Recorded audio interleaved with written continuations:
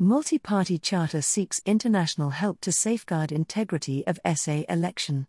Ahead of South Africa's 2024 elections, later this year, the Multi-Party Charter, MPC, has approached the international community for assistance in safeguarding against any attempts to disrupt the election or influence the electorate.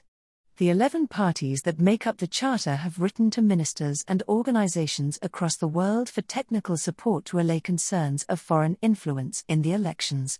While we have qualified confidence in the Electoral Commission of South Africa, parties in the MPC are acutely aware that they have assembled the biggest voting bloc outside of the ANC, African National Congress, in the history of our democracy.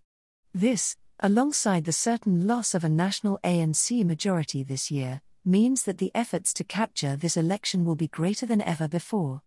We recognize that our domestic efforts to ensure electoral integrity can and must be shored up, they said.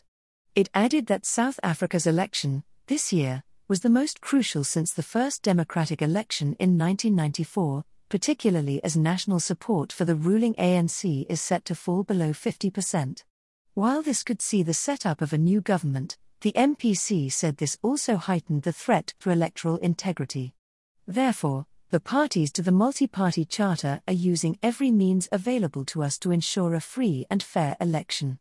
Now is the time to rally all true supporters of democracy around South Africa's democratic cause, it said.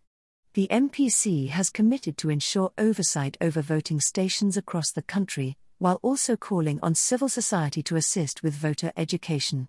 It also wants international observers before and during the election and capacity building for domestic monitors.